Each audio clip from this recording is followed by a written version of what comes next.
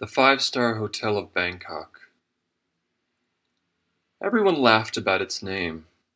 In the 90s, the old concrete building had been a brothel, but it was now owned by a dreadlocked Israeli living out his dream of running a cut-rate hostel cum bar.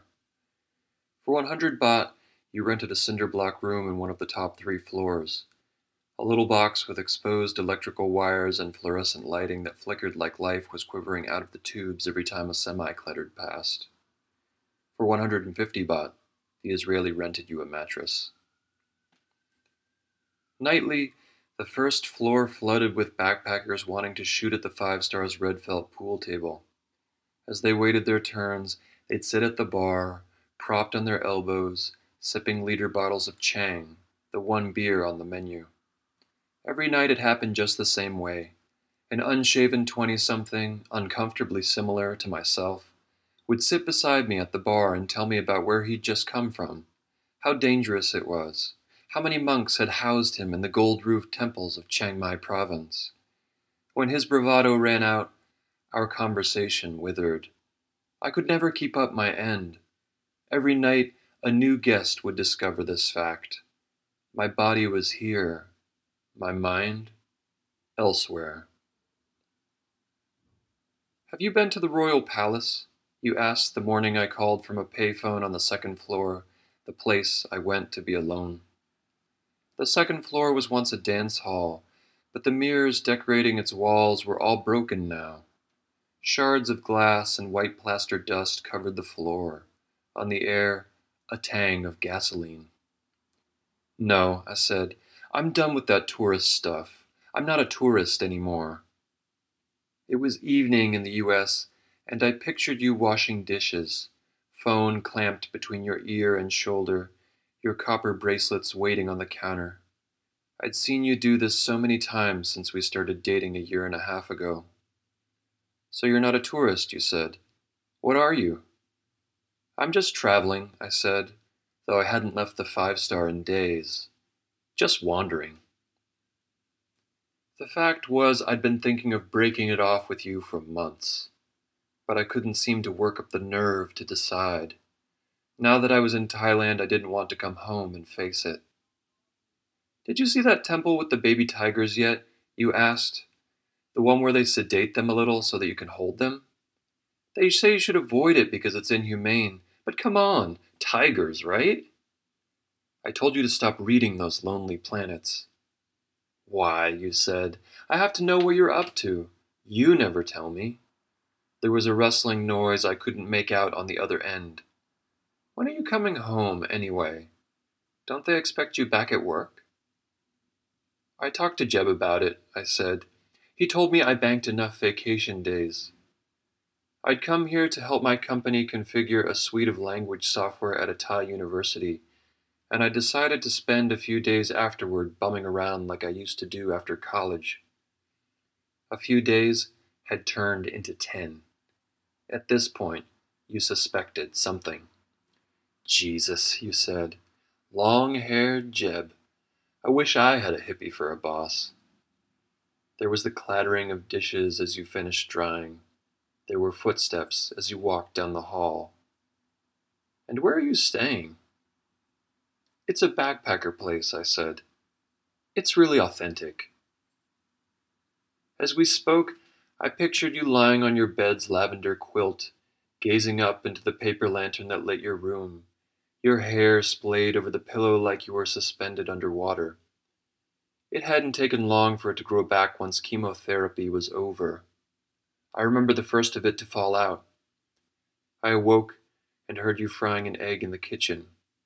The hair lay on the pillow beside me, strands of black fused at the root by a pale sheath of skin, like a dozen snakes merging at the head. We'd only met a few months before when I picked you up at a bar, never thinking it would last. This was until you found a nodule in your left breast, a cancer that arrived disturbingly early in life. I had to stay with you then, I thought. It was the right thing to do. By now, you were better. Life had returned to normal, but I couldn't tell if I still wanted out or if I had come to love you in spite of everything. In Bangkok, too much time on my hands, the question devoured my thoughts, a coal burning in my throat, a cloud of smoke filling my head.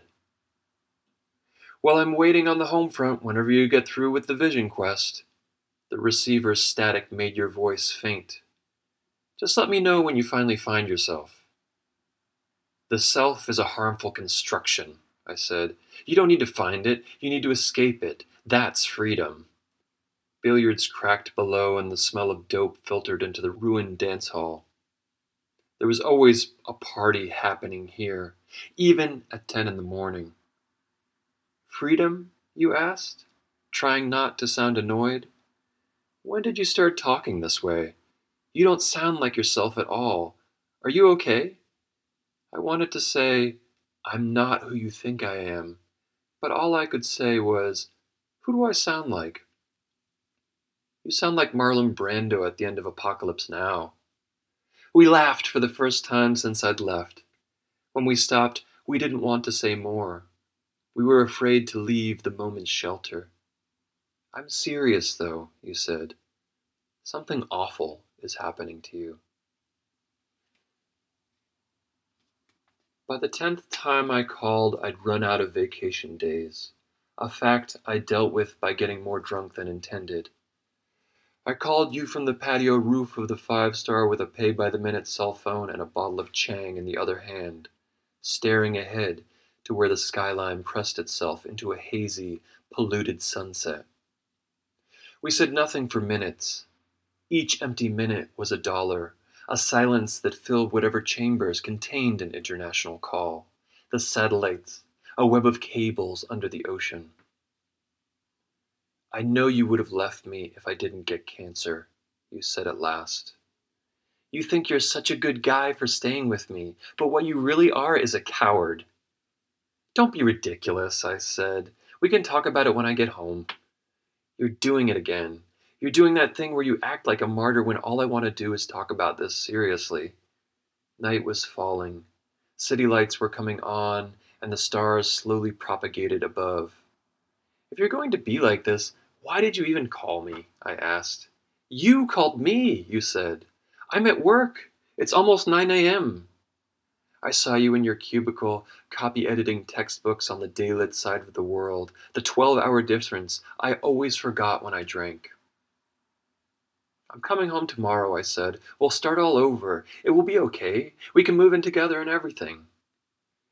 Even as I spoke, I wondered, why was I saying all this?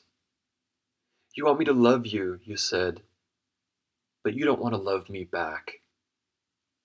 That's not true. It is, you said. You think I'm a trap, that I trapped you with my cancer. On the street below, a motorbike's engine popped and grumbled. You think the whole world is a trap, that you shouldn't be responsible to anything. I turned around. The rooftop patio was filled with green nylon tents, their flaps stirring in the breeze.